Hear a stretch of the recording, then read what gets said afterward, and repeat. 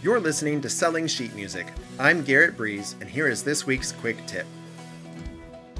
The 3 myths of social media marketing.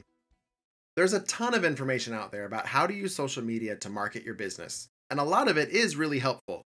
But there are 3 things that are commonly taught that, in my experience, don't apply to composers. Myth number 1, you should be on all the platforms all the time. That's just not true. Take a look at any composer or publishing company, and you'll see that most have 1 or 2 platforms where they really excel. Maybe when you're starting out, it's good to try them all and see where you fit in, but eventually, I would recommend focusing your attention on the 2 or maybe 3 accounts that have the highest number of followers or the highest engagement with those followers. Myth number 2, you have to publish on a set schedule.